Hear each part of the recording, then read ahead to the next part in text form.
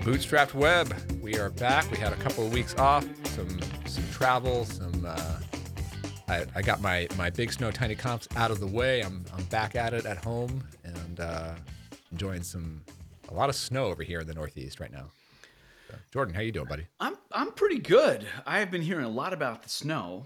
I've been very casually wintering here in Chicago. It's been nice and easy. Mm-hmm. Brian, I think we should tell people that this isn't a real podcast. This is actually just a sentence prompt in OpenAI's new tool. And we may or may not be real. That's right. Everything that you hear and see right now was generated from that one prompt. That's correct. I think we sound pretty accurate. Yeah, we're almost done.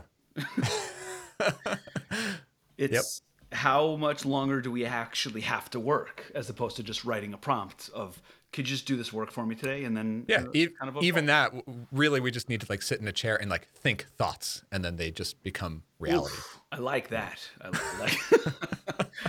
then we can set up an AI to do the thinking for us of those thoughts, and then the other AIs could do the work, and we could be, out in the world, walking around. No, it was pretty cool. In our Vision Pros, of course.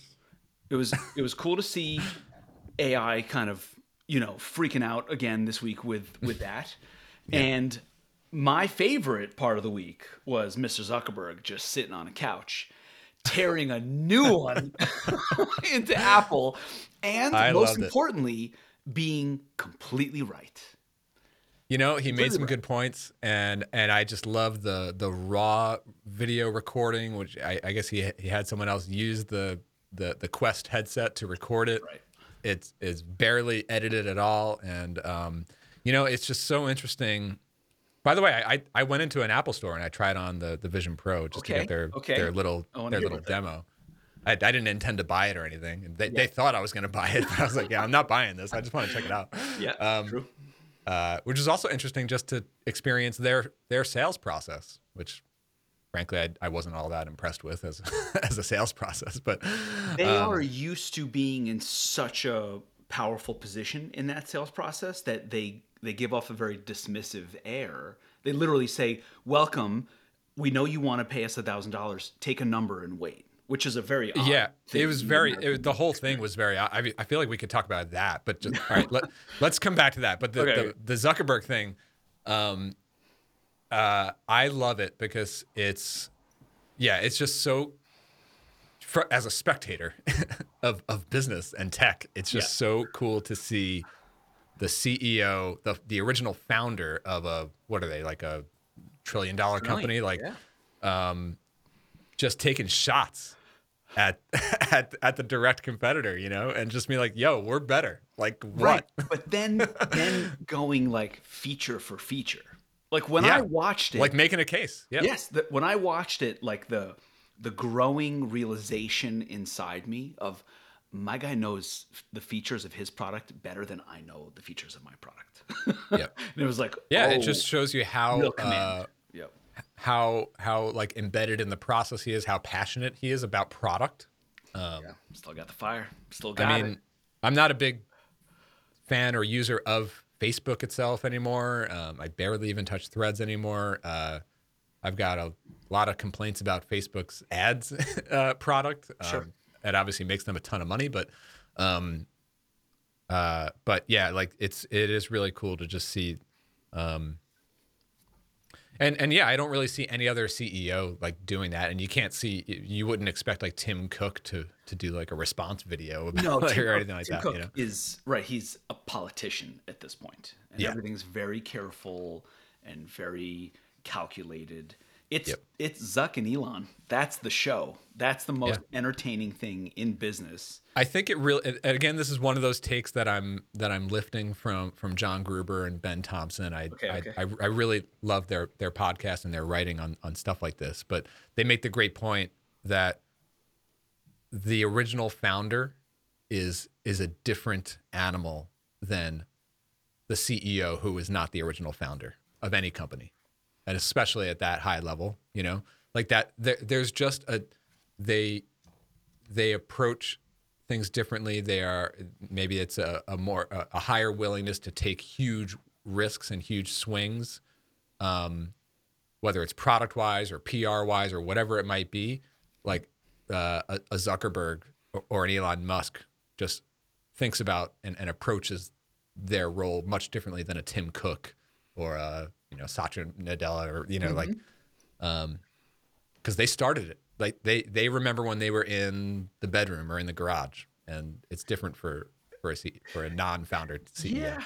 Yeah, it might also be like a DNA thing and just personality, because they don't need to do anything. They don't need to do anything ever again, period. Yeah. And yet they're doing it because they want to. Yes, that's right. And it's a certain level of freedom. Yeah. Yeah, involved in that where. Yeah, the competition, like they want to win. Yes, they want to create. They want to, the honest manifestation of who they are and what they want to do. There's no pressure behind it. They don't care about the salary. None of it matters other than the fact that I can do whatever I want, and this is actually what I want to do. Yeah, it's fun to watch. Let's talk about the Apple Store for a second. Okay. So I was curious. So actually, I went into an Apple Store twice since the Vision Pro came out. Right, the first time, I just happened to be in an area where there was an Apple Store, and I walked in. I was like, "Oh, that might be cool to try it on." I walk in, and mind you, like it was not crowded in this Apple Store at the time. It was in the middle of a Saturday afternoon. This was in New Haven, Connecticut, near Yale and stuff, and like it was not crowded. Like there were a couple Vision Pros like sitting there on the table. Okay. And I told the guy, I was like, "Can I try one on? Can I try it out?" And he was like, let me slot you in for a personalized demo. I was like, all right. I was like, can I do it like now, like in the next 10 minutes? And he was like, well, our next available one is 90 minutes from now. And then that sit down session is going to take about a half an hour. And I was like, well, I'm leaving. I got other things to do today, Mm-hmm. So which is in SaaS world. Yeah. Right. Unheard of. Like, what are you doing? No, hold on. They're forcing you into a demo. Literally forcing of course. You into a demo. Yeah. But I mean, I literally saw Apple Store employees standing around doing nothing. Yeah. Like you could give me the demo now. Like I don't know why you're making me wait an hour. So about a week later, I'm in a different Apple Store, and same thing happened. Like I knew going in, like they're gonna force me into the demo, but we happened to be at this mall, and I was like, I know we're gonna eat lunch, so let me just get on the list, and then I can come back here in an hour just to try it out.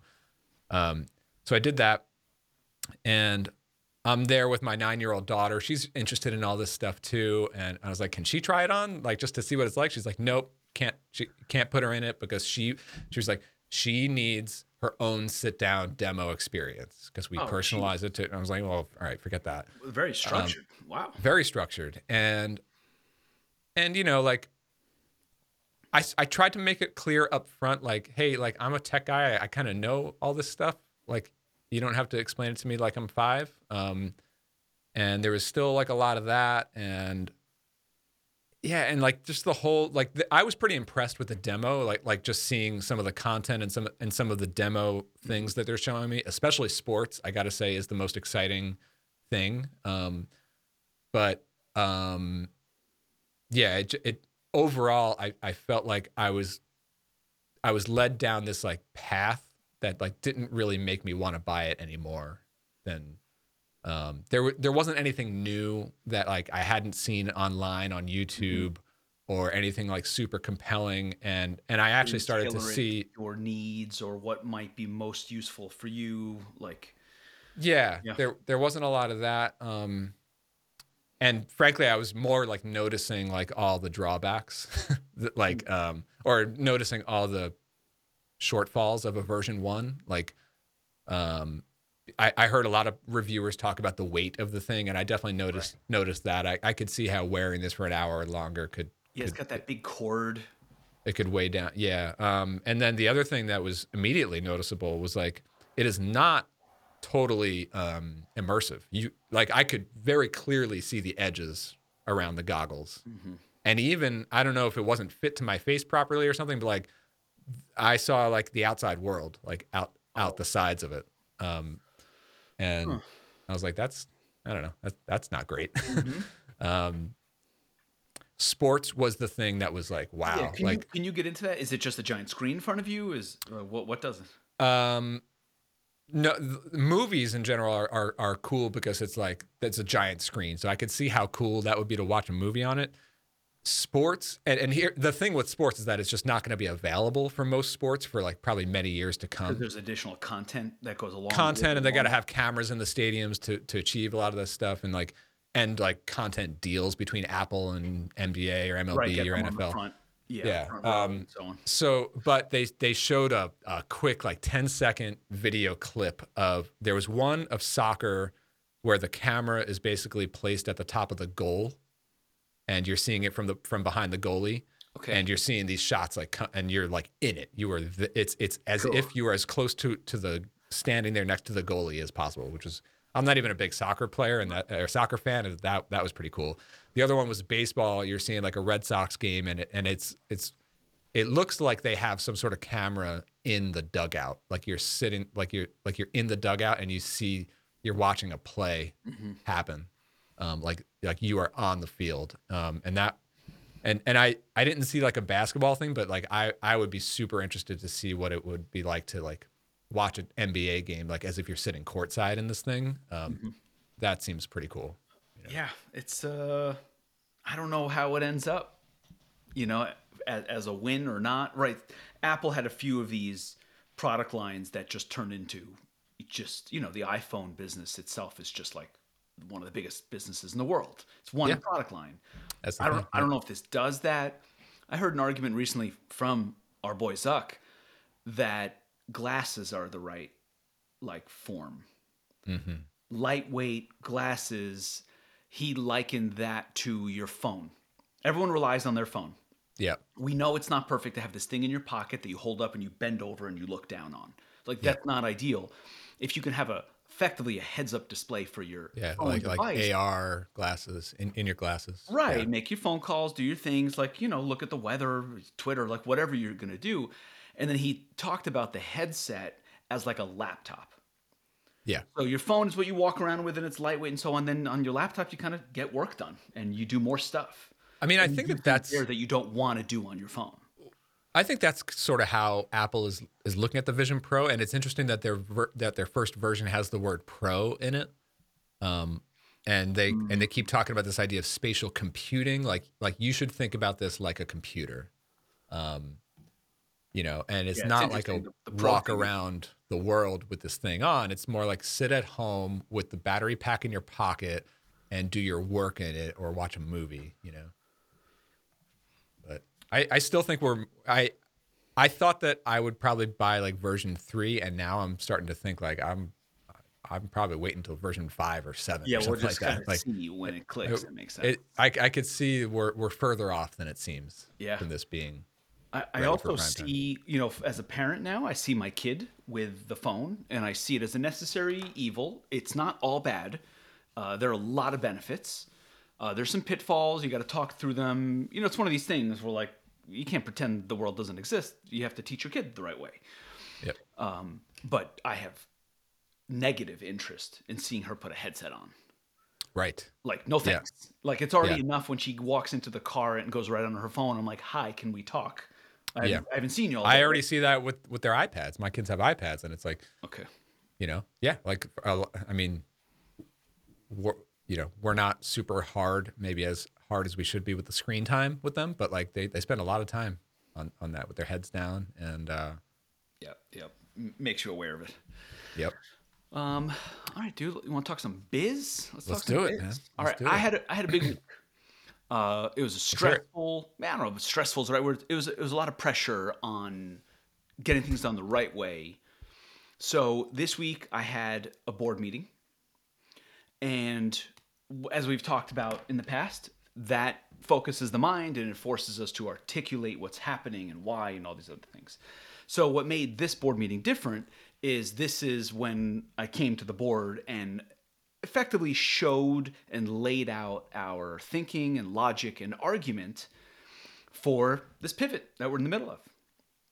And so that's always helpful to just be forced to articulate, right? I'm calling it the board. There's one outsider, right? Our lead investor, and then it's myself and Rock and Jess.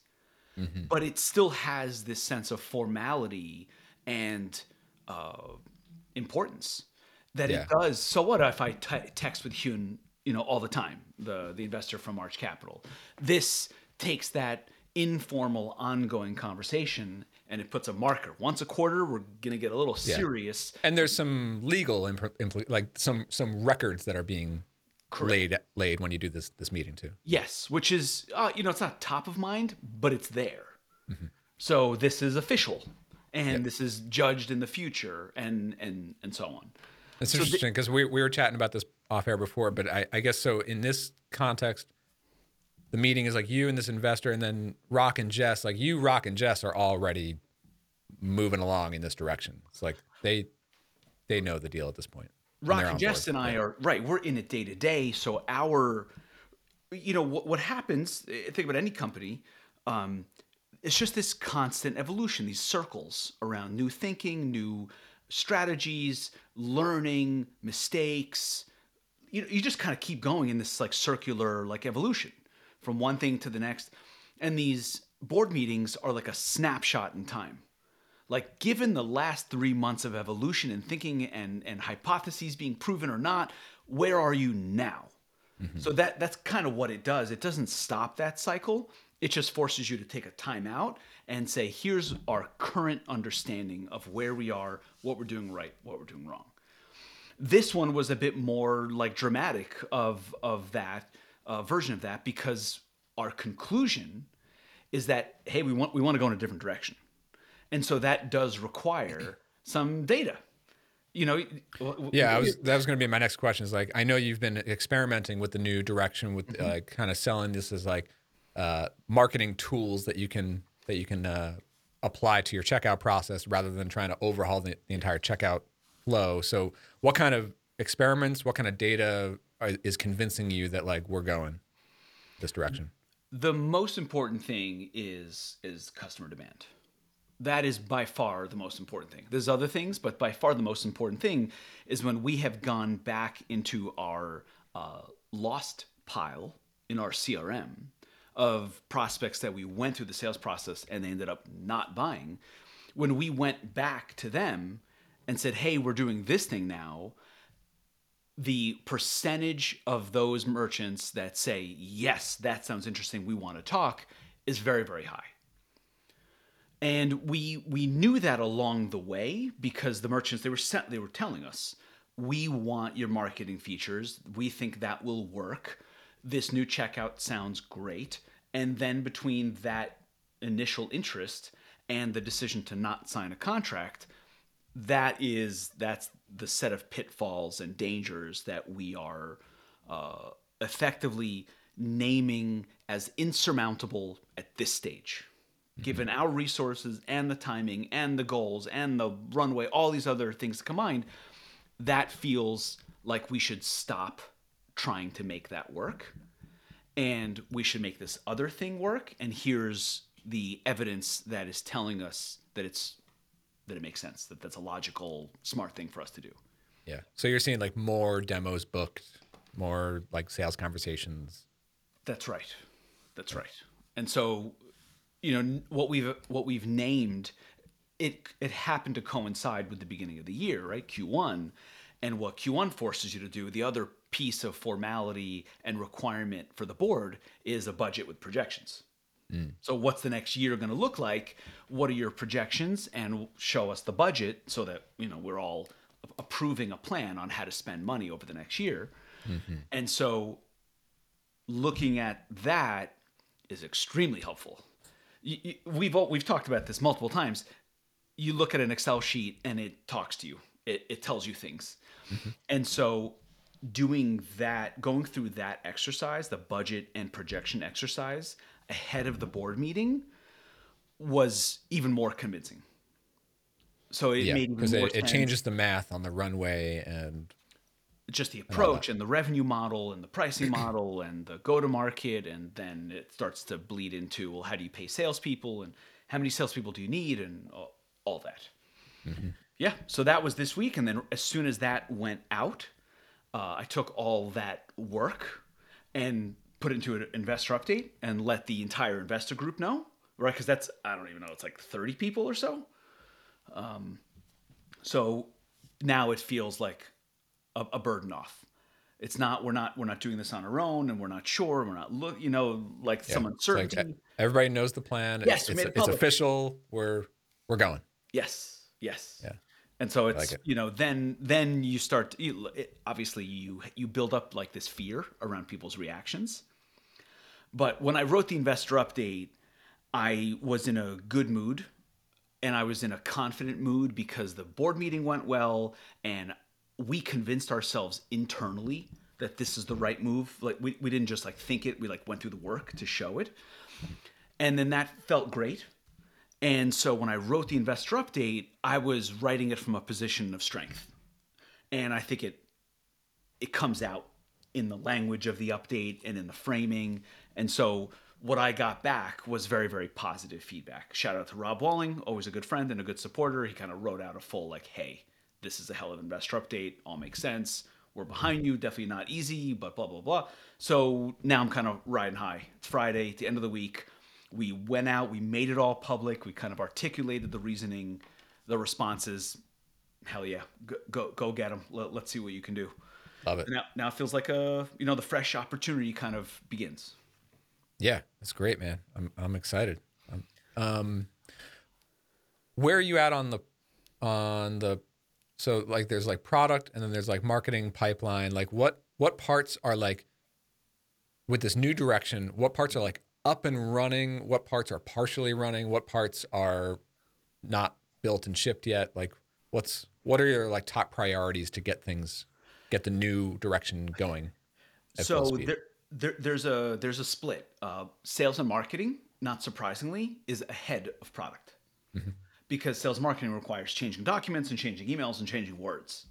Much easier than get features into a sprint, get them QA'd, get them deployed, and so on. So sales and marketing is ahead of product, and product is not far behind. And what that really means is we are, I guess we're from a product and engineering point of view, we're approaching it as a beta.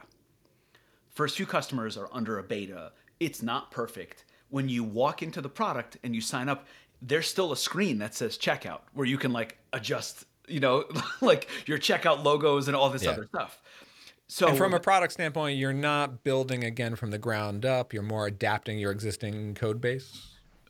Yes. So if you think about our checkout had these marketing features inside of the checkout. So our admin is like home, right, for analytics. And then there's checkout for all your checkout options. And then it's order bumps. And then it's funnels, which are the post-purchase offers. And so those two parts of the admin stay the same. Yeah. It's the same building process and functionality and like a little building wizard or whatever you want to call it. That remains exactly the same. It's just that it goes on your checkout instead of ours. So eventually what we need to do is just like, I know it's more complicated, but effectively comment out. I was just going to say, like, you can just hide that link. Yeah. Yes. Can you just like hide, these tags right here? It's more complicated than that, but that's effectively what we're doing. Mm-hmm. The place where I am most interested, and I spent an hour and a half today in a long conversation, is pricing. Mm-hmm. That I think is going to make or break, might be a bit hyperbolic, but will have a huge, huge impact. And that has been evolving over the last few weeks. The most important thing this week externally is that we got our first verbal yes. So not only do we have prospects that we're talking to, but one of them has said, yes, I want to do this. Mm-hmm. And it was according to our almost ideal pricing, meaning I will pay you thousands of dollars upfront for the ability to use this product. And then I will delay the decision on whether or not we want to stick with this forever off into the future. And that gives us the opportunity to perform. Yeah. So they're effectively like paying for your development on it a little bit, or at least giving you the indicator like we're willing to pay up front for something in the future. Yes. So the way we have like these certain parameters that we're trying to hit. One of those parameters is upfront. There's got to be an element of upfront revenue. It's good for us because it helps effectively pay for our marketing expenses, right? So it basically fuels the sales. And we also want it because having skin in the game is infinitely better. We have had checkout customers that have processed millions of dollars and they never turned on the marketing features. Mm-hmm. Because it's such a big lift to get it up there. And then if you don't have enough momentum with the team internally, they just don't make time. They're just busy. Because the checkout sort of like blocked them. They didn't even get to the good stuff. They haven't even gotten. Yes. Yeah. So like getting skin in the game is a requirement. And then I want to make sure that there is almost no reason to cancel after the initial period. So we initially went out and said, we're going to do like a proof of value period. And it's like $5,000 for 60 days. And then after that, you can decide if you want to stay.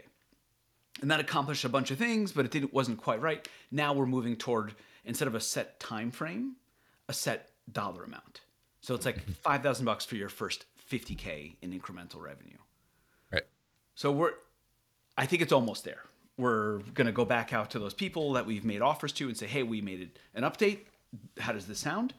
And it feels pretty close. You had mentioned to me like this idea of like selling software as consulting. Like a consultative approach to selling these deals. Is that what you mean here? Where like they're sort of like paying up front for this engagement where your team will implement these marketing tools. Not so much like custom building for them, but like custom integrating an implementation.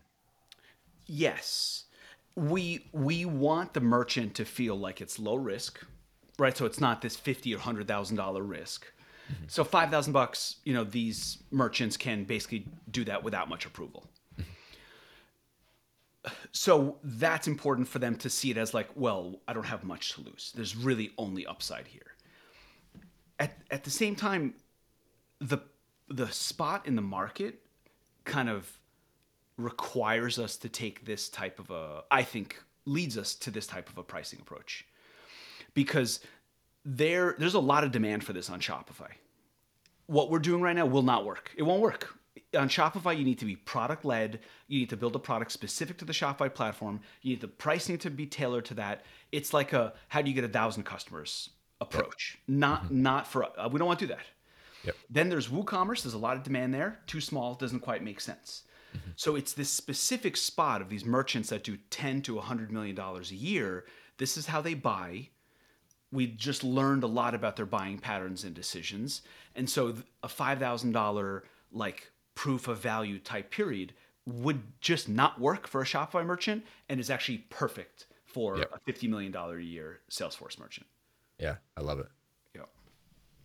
Makes a ton of sense, man. I will report back. Hopefully by the time we have another podcast that we closed our first deal. That's my goal. One closed deal in February.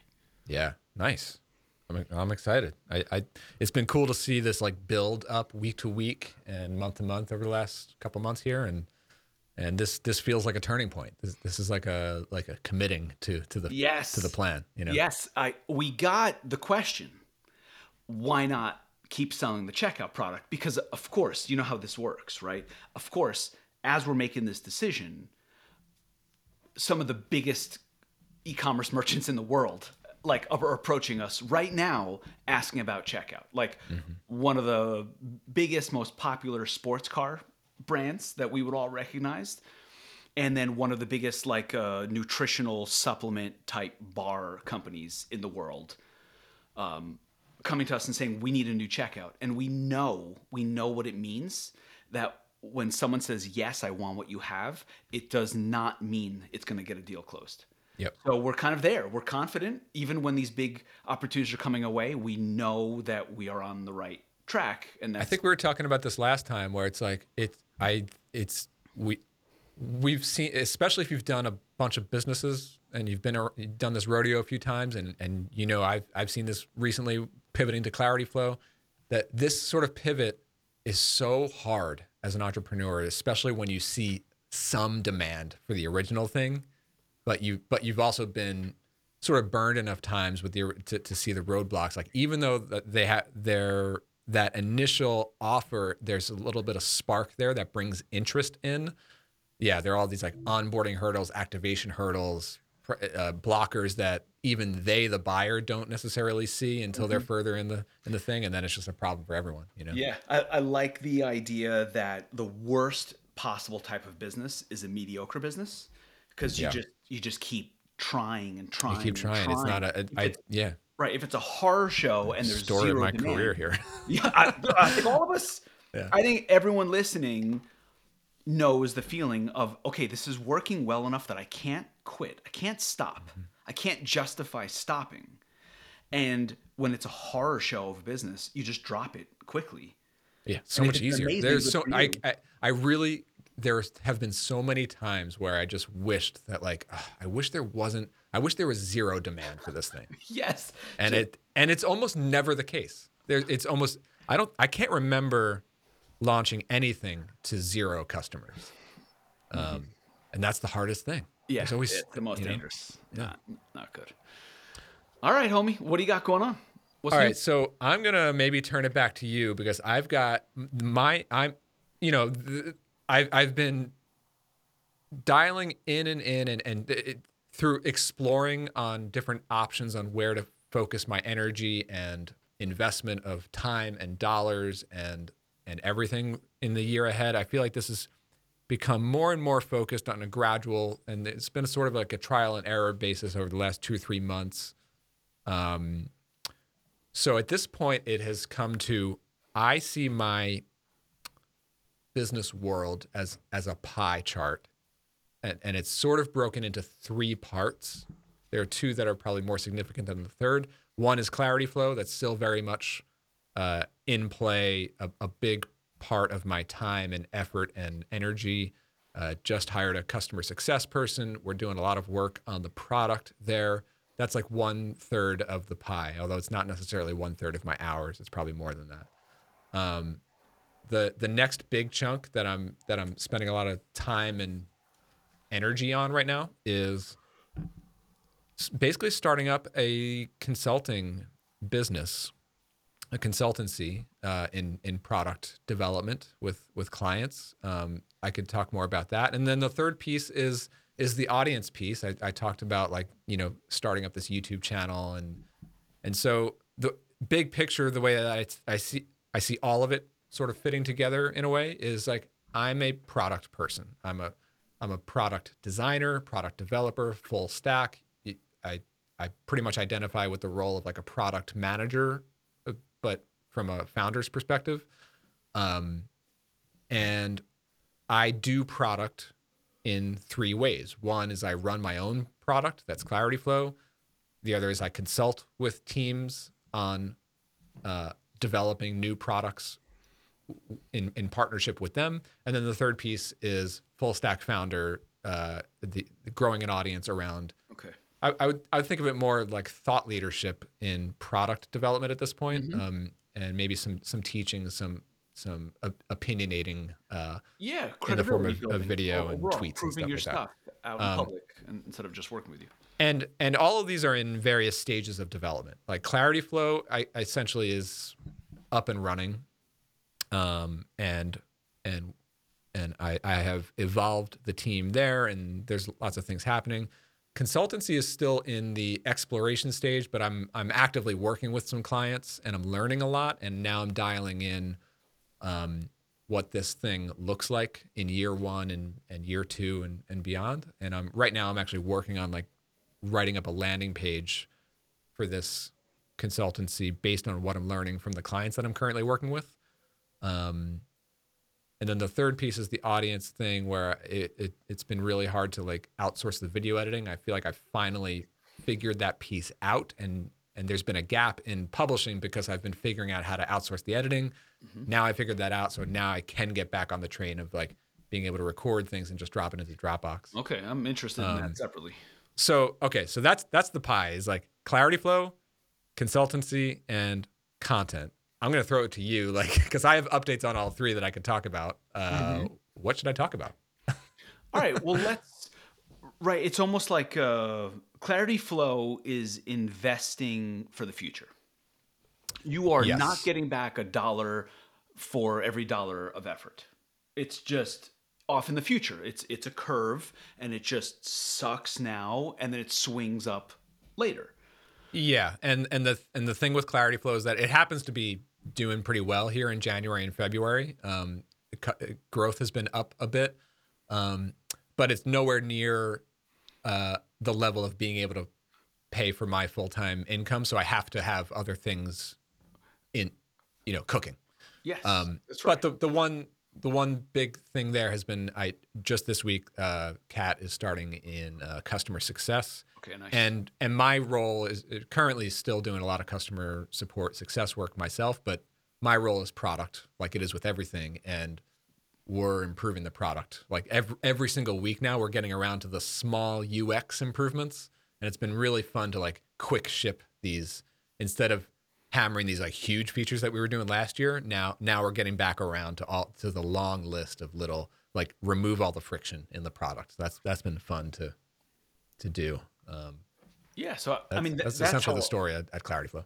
Okay, I mean that's how I would kind of split it up. Like, okay, for your long term, it's basically your equity, your big upside in Clarity Flow. Like it just needs more years to get there, and I need to be doing something else in the meantime. Yeah, that's right. I think it's you always seem to be pretty good at this alignment around the content that you want to create and the service that you want to offer. And I think that's like, just being around for a while and figuring out how to be authentic, because that's what you like to do. This product stuff is genuinely what you like to do. That's been the most sort of interesting and almost surprising thing to me with consulting. This year is the first time in many years that I'm actually working with clients that aren't customers of a product of mine. It's been so long since I've actually done client consulting work.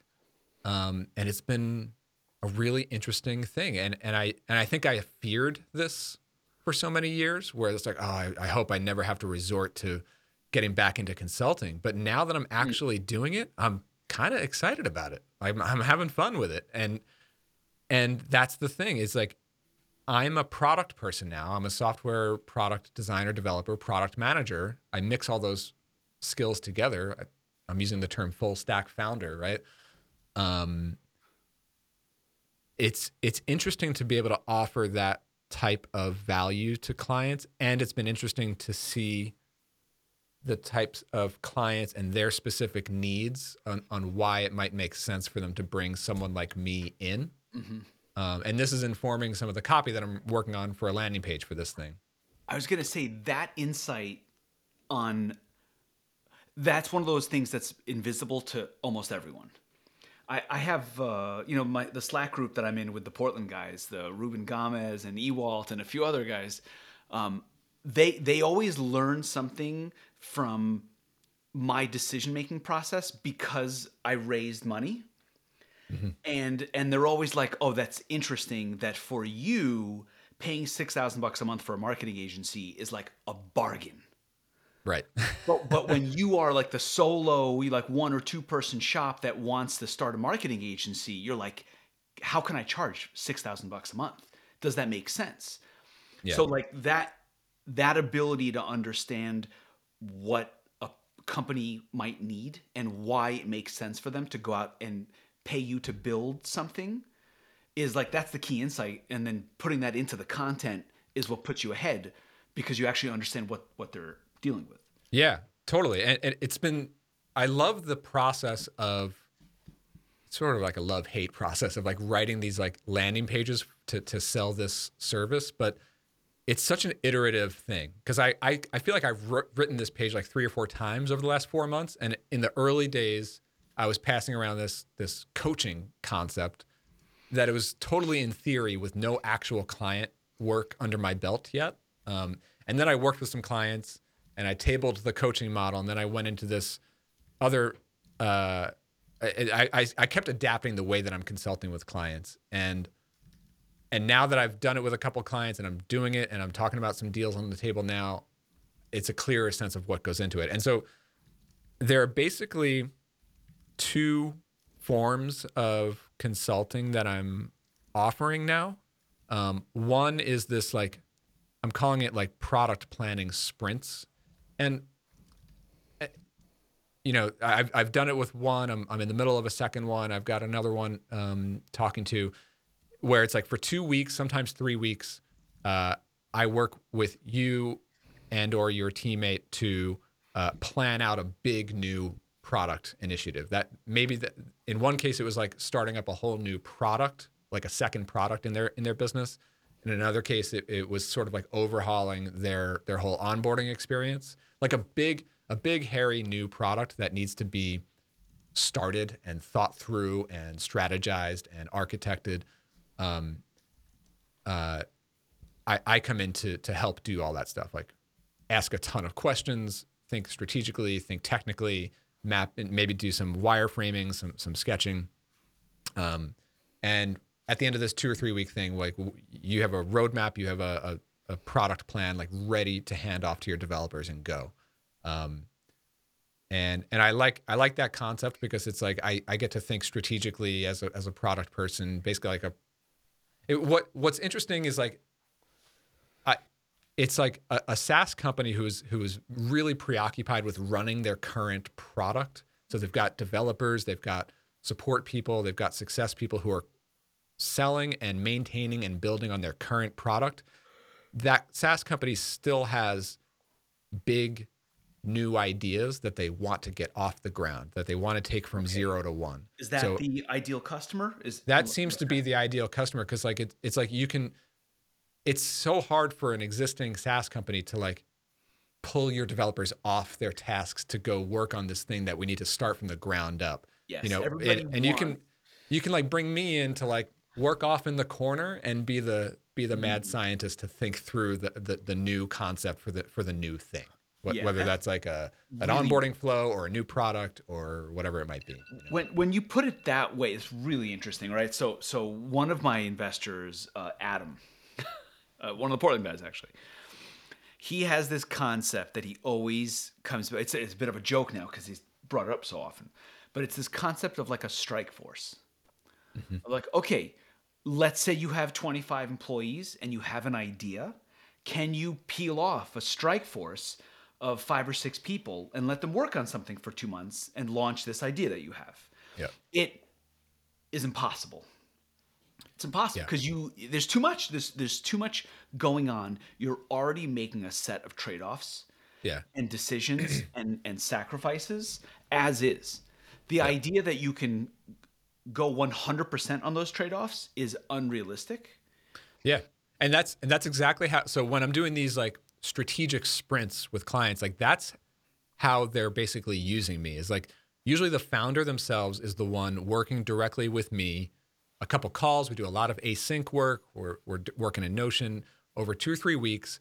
And it's almost like they're working with me in secret, like separate from their team. They don't want to disrupt their team on their current work. Yeah, but they need to get this new thing like off the ground and thought through. So you're like an executive team's ability to act on a hypothesis. That's the idea. On an idea.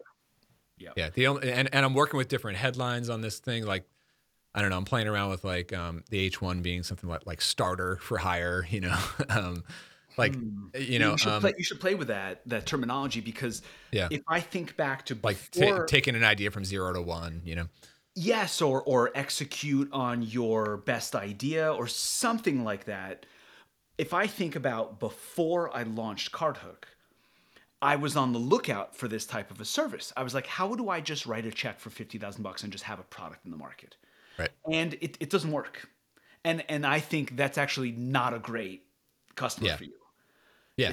It's not. So this particular consulting thing, this model of like advising and strategizing is like just the planning work. Just take it from like concept in my brain to detailed, written up Notion docs, like road mapped out. Like, these are the priorities. Here's what would go into V1. Here's what won't go into V1. Maybe some user flows, and then like at the end of this, it's like a package that we can like have the developer team start working on.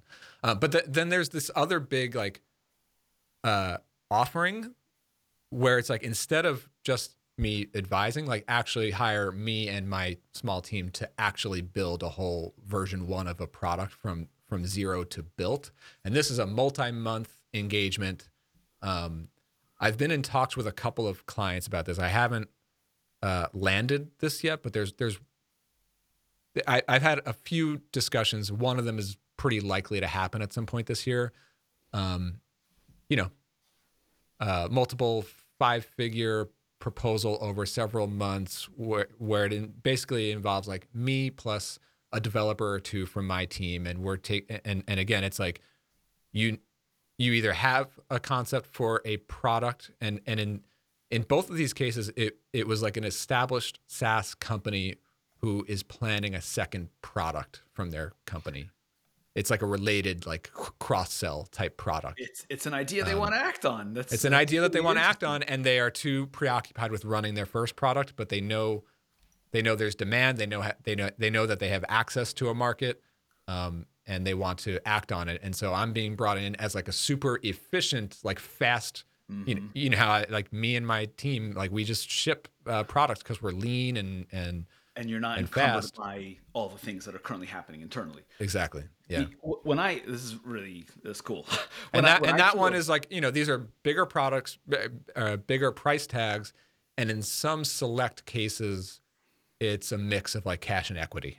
If the opportunity makes sense. If it makes sense for both of us, but at the end of the day, it's like majority is like cash based, and there's some logistics over like, all right, you've got me plus my developer for a few months, and then some options after that. Maybe the developer transfers, maybe we stay on as like an advising role. Like there's options, but so these are things that I'm like kind of strategizing and road mapping as a consultancy, as a company, like, so like here in year 1 in 2024, it's me basically selling myself, because you're getting me on all these projects, and I might bring in a developer or two to help in some cases.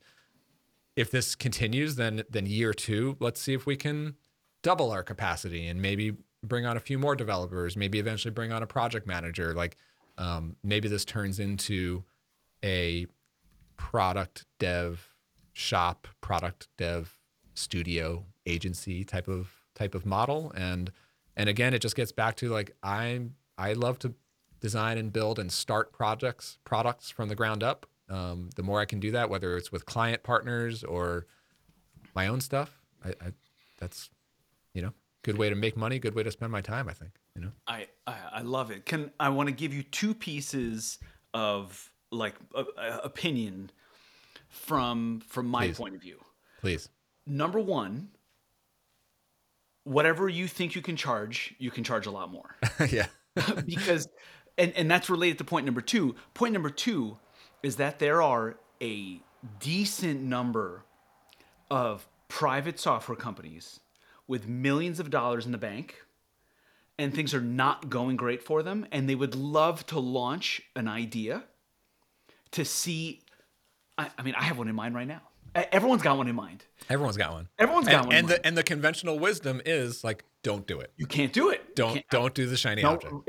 That's right. That's right. But now, what I'm actually seeing, and this is literally what I'm learning in real time, is there's a lot of SaaS, or at least the ones that I've been in contact with, there's a lot of companies who it does make sense strategically for them to grow by expanding their product line. I see. Maybe they're mature in their life cycle. Yeah, they're mature in their life cycle. Market becoming more competitive, whatever that set of circumstances. Yeah, there's that, and there's also like in some cases there's like the new product could be like a version 2 of their current product, like maybe a rebuild, same base, yeah. Or it's sometimes it's like not just a new product. Sometimes it's like just a big new part of their existing product. Mm-hmm. Like I was working with one where it's like, all right, they've got this big, well-established SaaS product, but they need like an education center for their customers. Okay. And that's like a whole new value proposition that they're offering, but they need a whole like admin interface and the whole customer interface, and like it's a whole new thing, Yeah, really interesting. And the point I wanted to make about number 1 there in terms of a company's going to look at this and going to assume ongoing investment.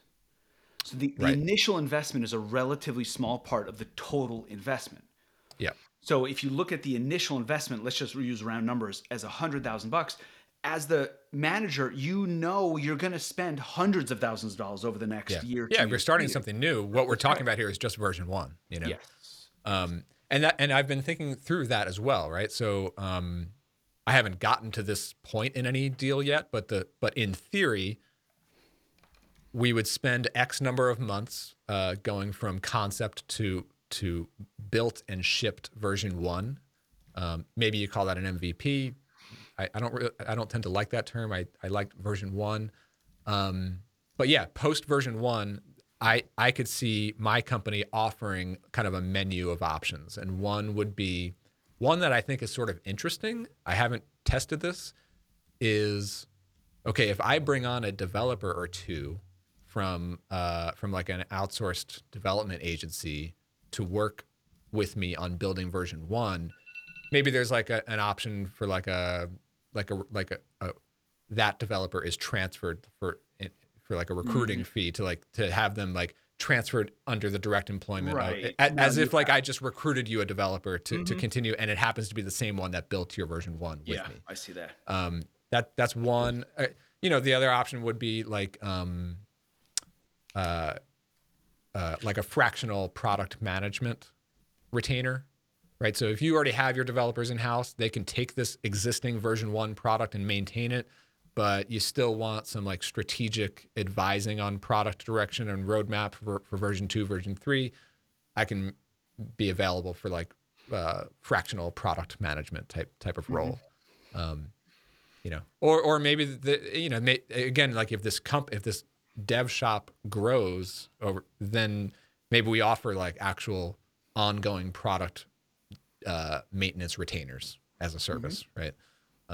But I think ideally, like the ideal thing, and no matter what the ideal thing, no matter what the client is, we're brought in to start something.